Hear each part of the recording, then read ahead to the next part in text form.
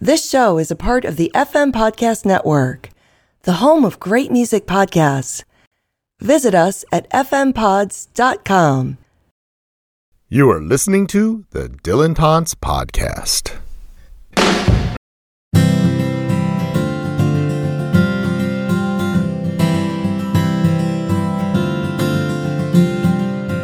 Welcome to another edition of What Is It About Bob Dylan? I am with Elizabeth Cantalamessa. She is a PhD candidate at the University of Miami. She earned her BA and MA in philosophy at the University of Wyoming, and her research interests include the intersection of social philosophy, the philosophy of language, aesthetics, metaphysics, and metaphilosophy. Just some light pursuits. Her dissertation introduces a model of humor as a tool for manipulating social norms. She's an emerging scholar with the Mark Twain Circle of America and was a Quarry Farm Fellow. That's easy for me to say. Mm-hmm. Her research focuses on Twain's linguistic pluralism and the social function of non-factual forms of speech, such as humbug, irony, and tall tales. She has a Substack called Secondhand Thoughts, where she, and I quote, publishes meandering essays about random stuff. I love that, and I just subscribed, and it's delightful, so I recommend it to everyone listening. She's been a guest on the Philosopher's Nest podcast, and she gave a brilliant presentation entitled Art is a Disagreement, Authorship and Responsibility in the Philosophy of Modern Song at the World of Bob Dylan Conference in Tulsa this past May. We are both currently in Houston, but we found it easier to meet via Zoom rather than in person because it is unbearable to leave the house in temperatures above 100 degrees. And anywhere in Houston is about an hour from any other place in Houston because of the traffic. So welcome, Elizabeth. Thank you so much for having me. I'm honored and delighted to be here. I am so glad to talk with you and to finally meet you. We were in Tulsa together, but we didn't get a chance to meet. So it's nice to finally meet you, and hopefully we'll get to hook up sometime in Houston. Absolutely. So let's jump right in. What is it about Bob Dylan? I wish I knew. No, but I think for me, the answer actually comes down to what we're doing right now, which is the community that has sort of grown around Dylan and Dylan's work, in particular, the sort of intellectual and academic and the fan communities that are interested in his work. So for me, that has been the most rewarding aspect, is getting to know all these other people who have the same taste as me, the same interests, who love Dylan as much as I do, as well as how his work introduces me to variety of other things, historical references, the intertextuality, questions about, authorship and originality, things that I then go on to explore in my academic research. But I wish I knew at the same time that it's that very question, I think, that I enjoy the most, that enables me to, have these connections and relationships with people. I've created these friendships, people I see every year on tour and the like. So it's not so much maybe Bob Dylan for me, but the people that love Bob Dylan as well. And do you find thank you. That's a fantastic answer. Do you think that community, we noticed Laura Tenshard and I made a comment. We had a conversation in Tulsa, which I wish you were a part of, that there's so much positivity in that community. Do you find that? And does that encourage you to travel on with him? Oh, absolutely. Absolutely. And everyone's sort of self-aware too. Like, my family they're not into Dylan. So they've learned to accept my fanaticism, I think, more, and not embrace it so much, but they accept it at least. They don't question it as much as they used to.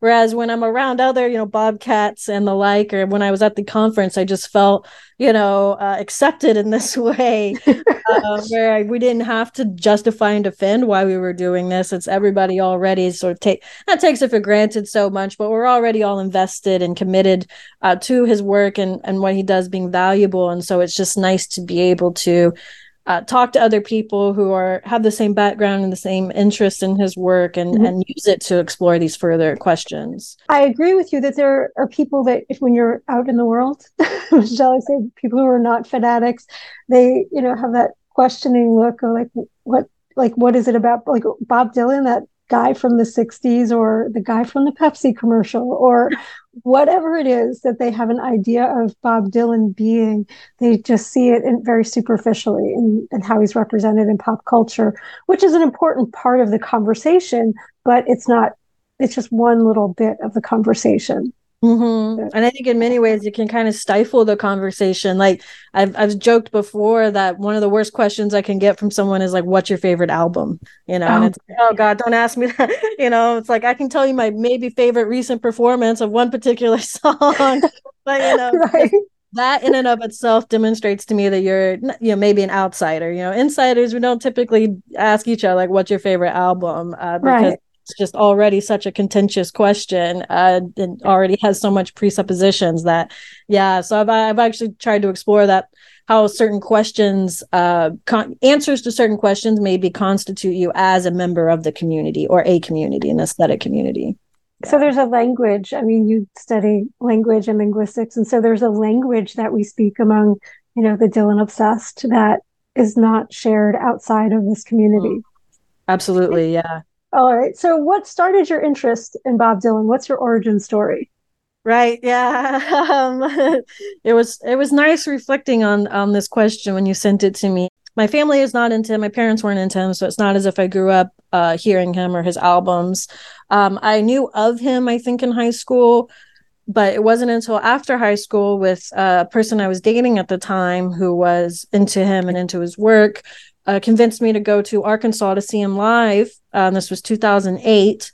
So it was around the time that Telltale Signs came out. They were heavily promoting it. I think we even bought the CD at the show and listened to it in the car on the way home. Just fell in love with that album. That is still, if I were to answer what my favorite album, it would be Telltale Signs in terms of because it's your entry point album, right? Mm-hmm. Yeah. Absolutely. Okay. Yeah. And in particular, I wasn't even aware of many of the original songs that, there's alternative takes in the album, but in particular the live performances. So for me, it was seeing him live.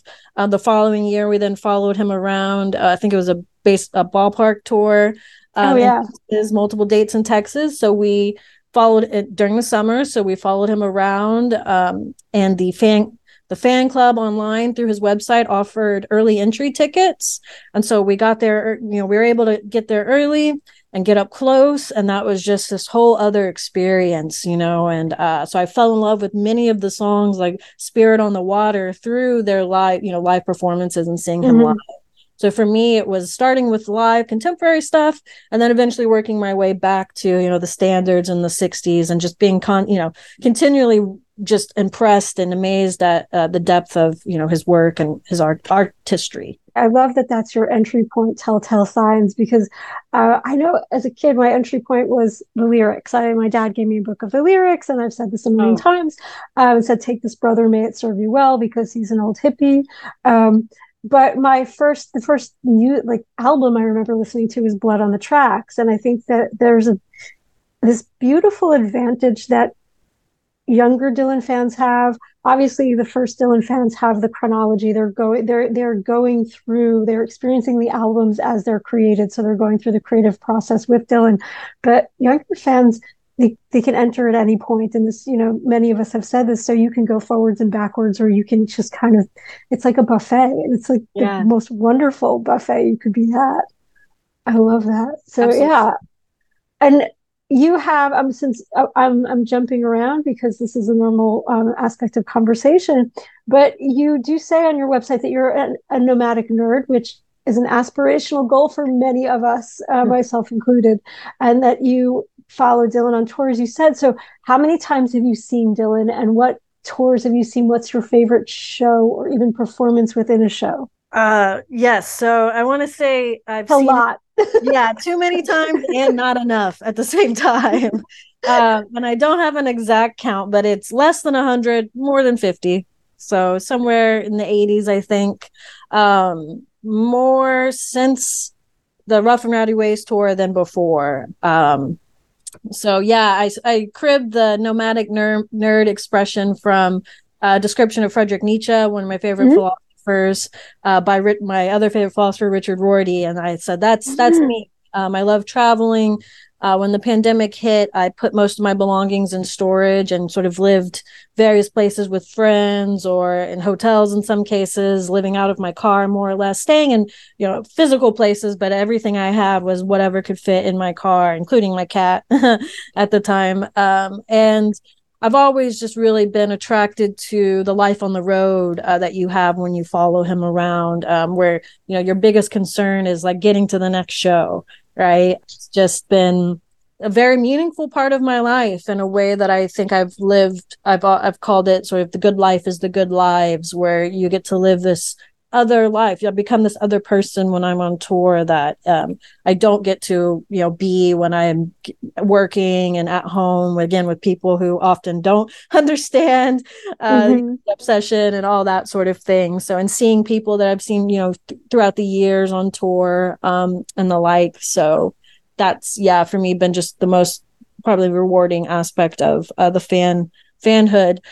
As for my favorite show, I feel like my answers are really idiosyncratic. And I maybe have a favorite show that's like the last tour leg that I've seen. After a certain point of seeing so many, they do start to blend together as well. But this last summer, I really enjoyed Lucca, Italy. That's the show I wanted to go to, but my housing fell through. Oh, no. Yeah. There were a couple of spots that were really difficult to find places for. And that was outdoor theater. There was a statue in the middle of the space. It just really, I think, contributed to the atmosphere of the show. And then idiosyncratically for me, I got to stand in the back. I couldn't find my seat because they take your phone away. So you get this little sticker or this little piece of paper that has I couldn't find mine. So I ended up standing in the back with other people. We were standing and dancing. And I thought the show itself, of course, the performances were really strong. So it was this combination of the space, people I was with, and the show itself that is, for me, my favorite one of the tour. Yeah. Well, you do. I mean, you said that you become a different person. And, that's sort of like Second Life. It's very Bakhtinian, isn't it? It's almost like it's carnivalesque. Oh, yes. Can you share that experience? Because, I mean, I've seen Dylan shows, but I have never, it's aspirational to follow him around, which I will have to do probably in the next few years if I'm going to. But can you share with us, like, how is it like a carnivalesque experience that you're living like a second life? Yes, absolutely carnivalesque. I've used the same term. Also freak show. I guess it's a freak show. It's, traveling to different cities, seeing the different audiences and how ways they're kind of always the same as well. There's a same but different aspect to, even different countries, different parts of the world. You still see sort of the same sort of figures and roles people occupy. Yeah, the biggest, I guess, the number one way to describe it is that your biggest concern is just getting to the next show. It's standing outside the show, milling about with people. For me, I also like dressing up, and I also like teasing, I guess, other people that maybe aren't as well versed in the shows. So now, he starts, on time. It's like 8 p.m. on the dot, and so people will be coming in late, and I dubbed myself a clown, and so I'll kind of sort of tease them sometimes. Like, oh, this is Mother of Muses. Do you know this one? It's clear sometimes that people just don't even know what they're in for. I found that at shows too.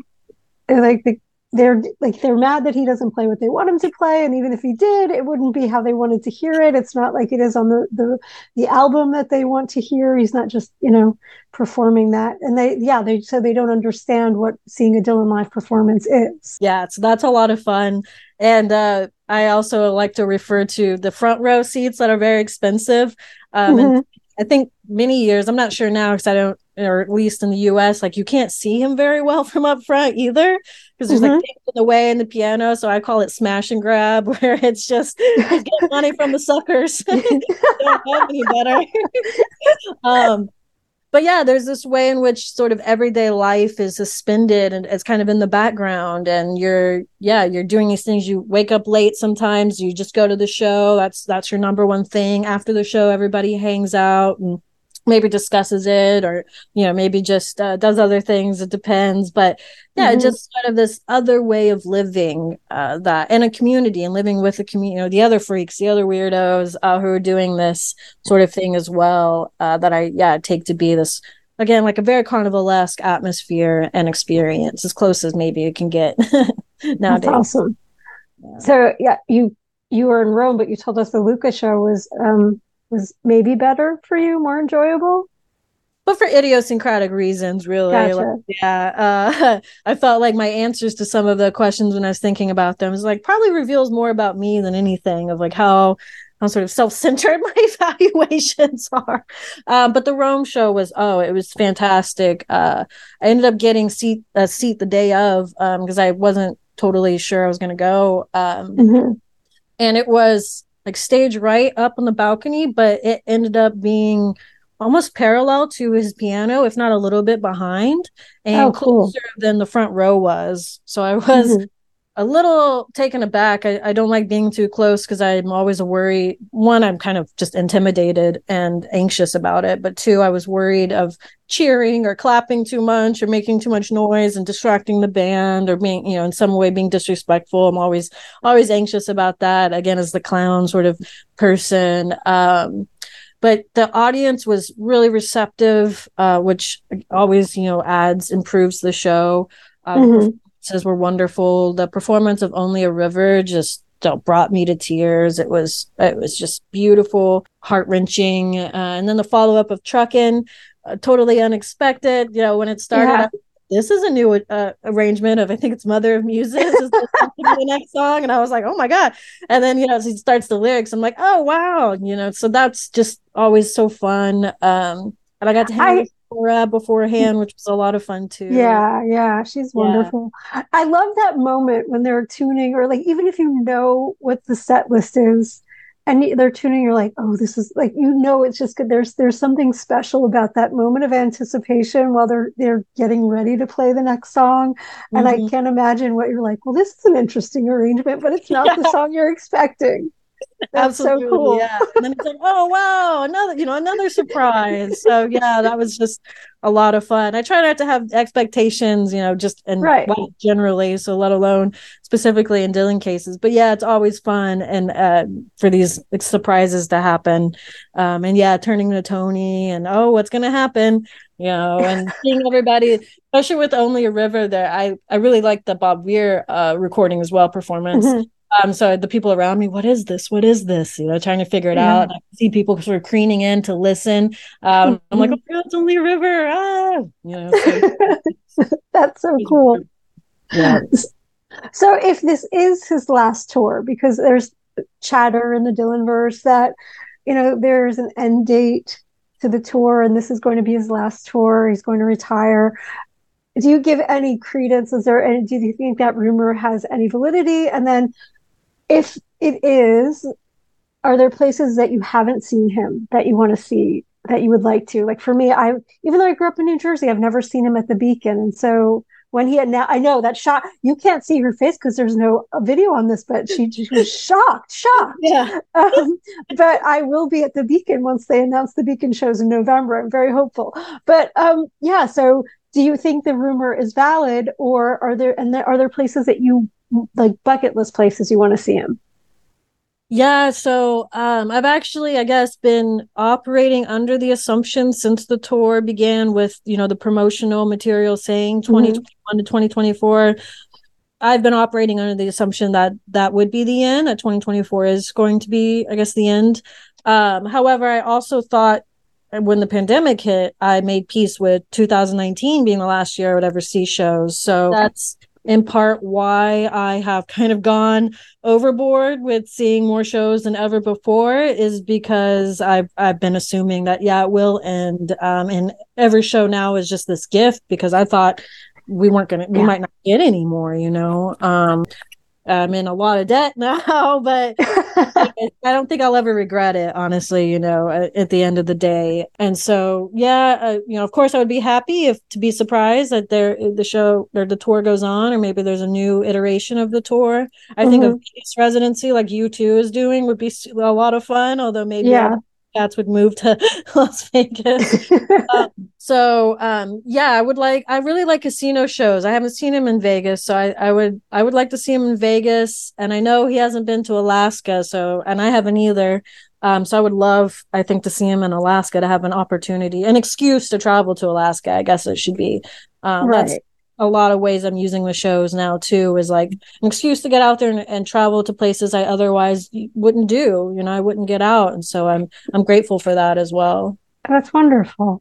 So we talked the other day, a group of us for the Dilettante site, about what post-touring Dylan, what it will look like for us. And I think that you're in a really interesting position to answer this question and, open up a dialogue in this way about how that will, that will look like, but also kind of how your research interests kind of relate to Dylan and, and your experiences with touring, because you have such a wonderful, rich Dylan intellectual life, but also a practical experience with, practical experiences with him that are just fascinating. Make you just like a really interesting person to talk with. So yeah, if this is the end, what do you think it will look like after he stops touring? And then, how will that affect your work, or does that intersect at all? Yeah, I think some of the Bobcats at the Leon, there was a lot of people at the Leon tour. Picture of us, I think there's like 25 or something. It's wonderful. But we were kind of talking about that, and like, how will we see each other? Like, what other, we live all over the world. So if there's no more tours, how will that happen? And one person, Raymond, just, we'll find ways. Like, he just kind of not dismissed it, but he was just like, we'll figure it out. So that was comforting for me, because of course, I have some anxiety about that, of the community that I've grown to love, and the people that I've formed these relationships with. That if there's no tour dates, how the heck's that going to happen? Some people who think like some of them will switch more to like the academic studies, like Bob Dylan, the World of Bob Dylan conference, right? Which I will. Well, maybe you could edit this out if it's bad, but I didn't pay to register for it because the cost was the cost of 2 Dylan tickets, and I was like, no, I can't. I'm not paying $300. That's 2 tickets. The switch yard, yeah. So, okay. It was, for me, there is like a priority to seeing him live. I think that trumps mostly everything else, even my other academic pursuits. If it comes into conflict with the Dylan show or a planned Dylan tour, I will choose the Dylan tour over basically anything else. And so I guess I would have to rearrange my priorities in some ways with regard to that. But I would like to, I think, and things I've considered doing is to help develop and sustain the community-based archive of the fans, and the a lot of them collect like the posters and memorabilia. There's the people who record the shows and the ways in which they've done that in the past and now. And I love the Bob Dylan Center, but I felt that it was kind of missing that, given how important the community and the folk sort of community that's grown around him is in sustaining his artistic value and pop culture status, I guess, in some ways. I felt that it was lacking, and there should be maybe representation and more of an archive, or at least a space for the community's point of view of what we've kept or preserved, and why people do it. So I think maybe one way to bridge those two dimensions of me, or two forms of my life, between the practical and I really like that, the practical and the academic, the theoretical, would be to try to develop some way that we can collect an archive from the community's perspective, taking testimony from people like Sue and Al. I don't know if you know them. They call it, they've in a lot of the set lists. So they're sort of pillars in the tour community. So Sue is Canadian, right? Yes. Okay.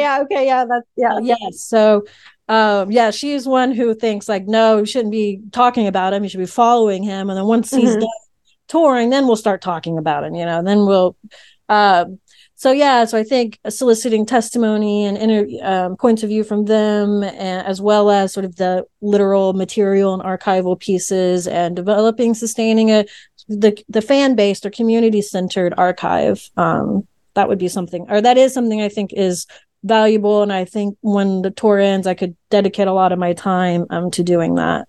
So when the tour ends, you'll start talking to people about Dylan, as Sue says. Yeah.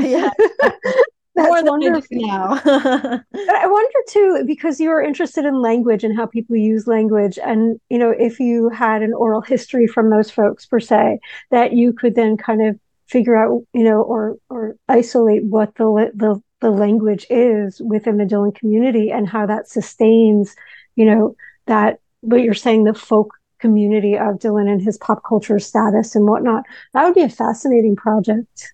Absolutely. Yeah. And you could think of the rituals and the traditions. Right. That I think help constitute the community as a genuine thing. And in addition to the language, in terms like bobcats, Mm-hmm. the origin of a lot of these terms, and what we take for granted is agreed upon by everyone. So using it as a genuine, social phenomenon that we can learn about deep things of language and social norms and so on. Yeah. Oh, I love that. I'm championing. I'm rooting for that. Oh, good. Yeah, good. You can help me then. Actually, Rebecca Slayman is interested in fan culture, and she would be a great person. I would love to too, but I'm just saying that's something that's heavily, her interest is heavily associated with that. That's Absolutely fantastic. So you work with humor and Twain's language and humor. And so how does that intersect? Because we know Dylan is funny. I don't know if you saw Harry Hewitt's presentation in Tulsa. He did a presentation on Dylan and humor. But will you explain how Dylan is funny? And I put how in cat, how is he funny to people listening? Yeah, I guess you edit this out. Or part of the conversation. I was the main panel I wanted to see was the one on humor, but I was recovering from the night before still, so I was unable to make it. Do we need to edit that out? Okay. It's authentic. Yeah, so I was unfortunately still recovering, so I was not able to make it to the 1 p.m. session on humor. So I was very disappointed in myself for that, because I was really excited to hear about that, because I was just totally on board with, I think one of the papers was even called Dylan is Humorous, and I'm like, yes, mm-hmm. Just totally agree with that. I know there are bootlegs. I'm sure we could get you one. Oh, of course, right? Yeah. Yes, that's great. I would love that. In fact, I should just follow up on emails, but I'm terrible about all that, right? Dylan is humorous. One of the ways in which you could see Dylan as using humor as a tool, in the way that I think of it, a tool for manipulating, dismissing, challenging social norms, is mm-hmm. his answers to questions by interviews and in press conferences, like in the 60s, mm-hmm. when, the interviewer will ask him something that he found to be ridiculous, mm-hmm. that he would just answer, in a humorous way. And so instead of, not answering it or attempting to answer it maybe inauthentically, he used humor to challenge it and to dismiss it. And I mm-hmm. think that still carries on to today, contemporary times and contemporary work, and resisting the norms and the conventions that are sort of put upon him in virtue of him being a public figure. So I think also with his autobiographical works, which I'm probably the most interested in, but also in relation to Mark Twain, I think it's both of theirs penchant for tall tales, or what's called tall tales. So sort mm-hmm. of exaggerating the truth, eliding the truth, however it would be, that I think is best represented in most recently his Rolling Thunder Review documentary, a Bob Dylan story yes. with Martin Scorsese. Yeah, I could just talk all day about that. I'm very fascinated by that work. And how it was presented, and how it's sort of something that I think might be aimed toward this community, the people in the know. Right. You don't know enough about his background. You start watching it, you won't think any differently. But if you know enough, you'll be like, wait a minute, that's not what happened. He reported it. Like, what? When did you know it was a put on? Because I mean, like, yeah, about 30 minutes in, I just started laughing. I was like, this isn't true. Like, what is going on here? I was watching it with my mom at the time, who, yeah, she doesn't know anything. So it was at the same time that I was like, wait a minute, I understood, like, she would just keep watching it and not think twice, because she didn't know enough. And so I was just immediately like, what is he doing? What is going on here? And I found it very funny. But of course, like, you see the mainstream, the critical reception of it. Many people were annoyed, or they felt like they were duped. And so this interesting question between humor and lying, or question I think is interesting, at least. Yeah.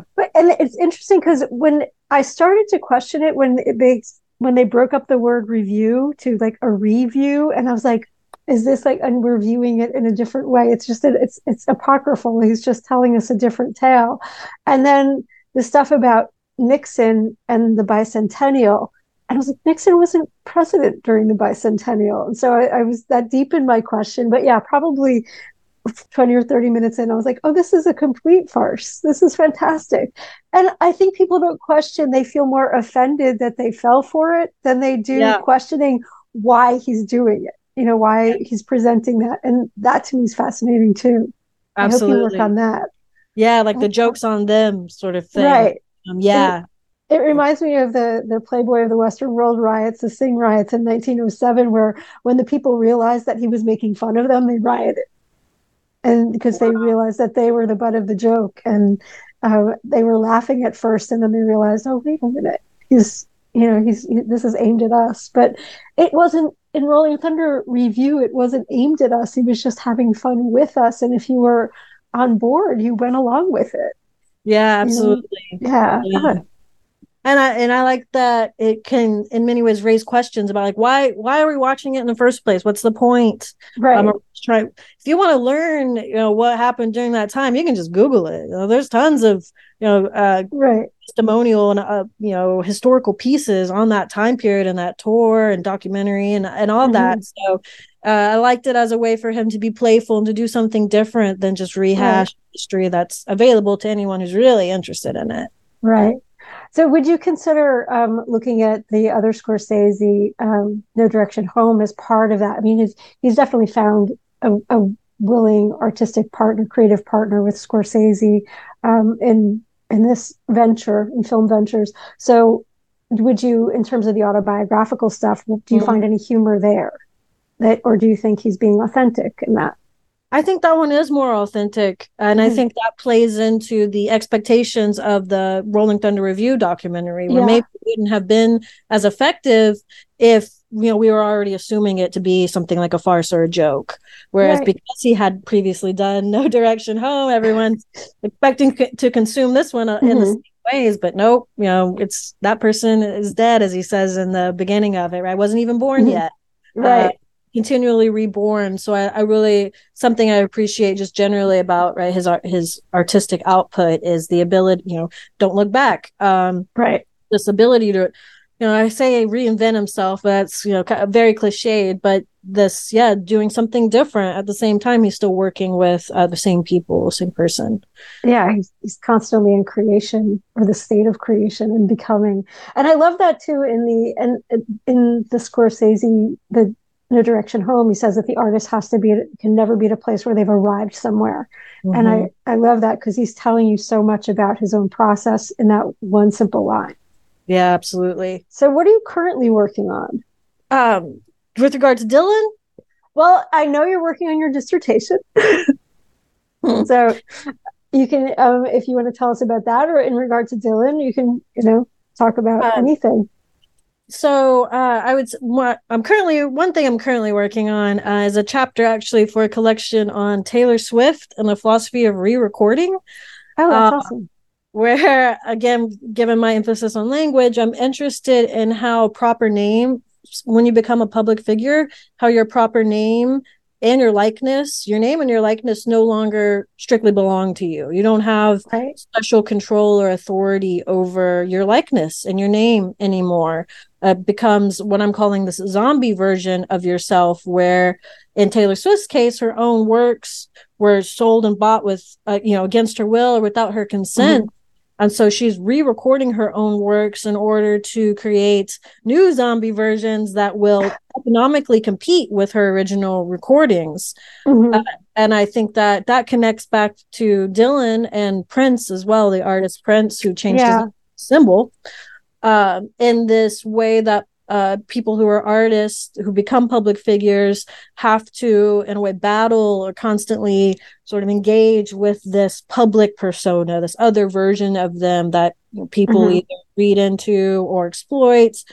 Parody, I think in the U.S. context, we have parody as a legally protected form of political criticism and free speech.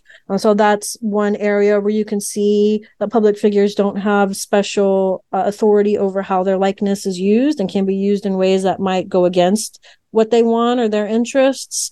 I think Dylan also has been engaging with this throughout his career and tenure as a public persona. And going back to the humor stuff in the Rolling Thunder Review documentary, these are ways in which he's able to both fulfill in some ways his obligations to audience and fans. At the same time, he's not contained or constrained by those expectations and norms, again, to like give his testimony or confess what he really thinks about his past experiences, or in the case of Philosophy of Modern Time, giving us what he really thinks about modern songs.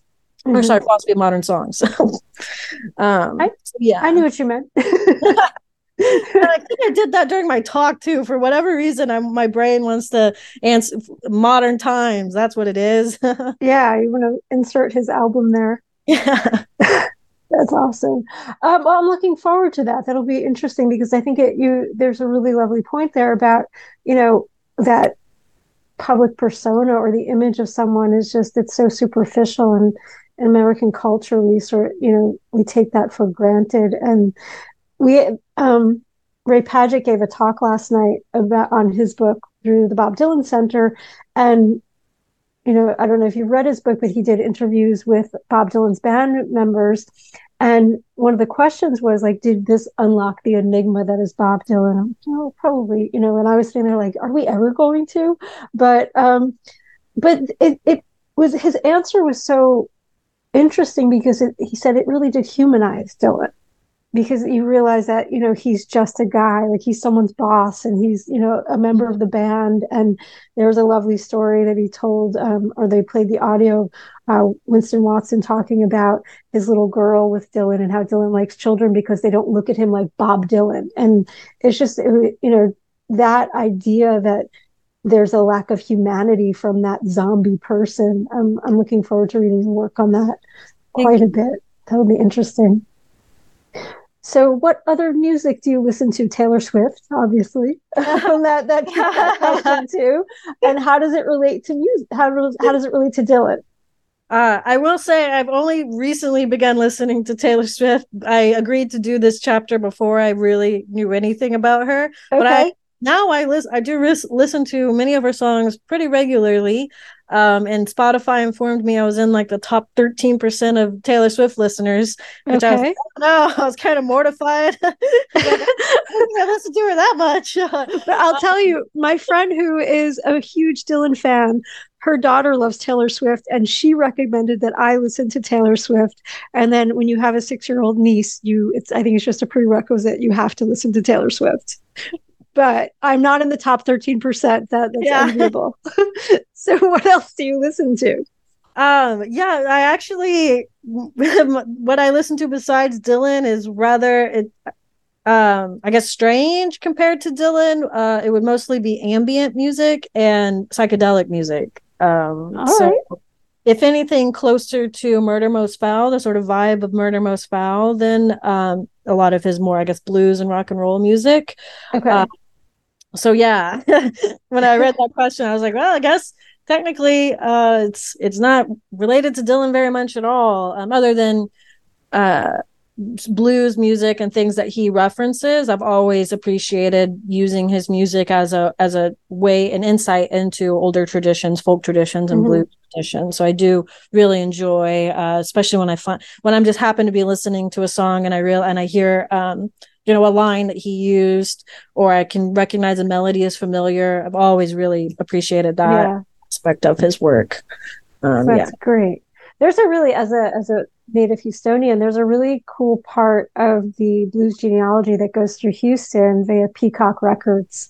And I would love to work on a piece on that, but I think it's a little bit of a story that's missing there. So, but yeah, the blues stuff it's just good stuff. And I love that stuff too. But you can hear, like I love that when you hear the a line or a lick or something like that, like you said. That's lovely. Absolutely.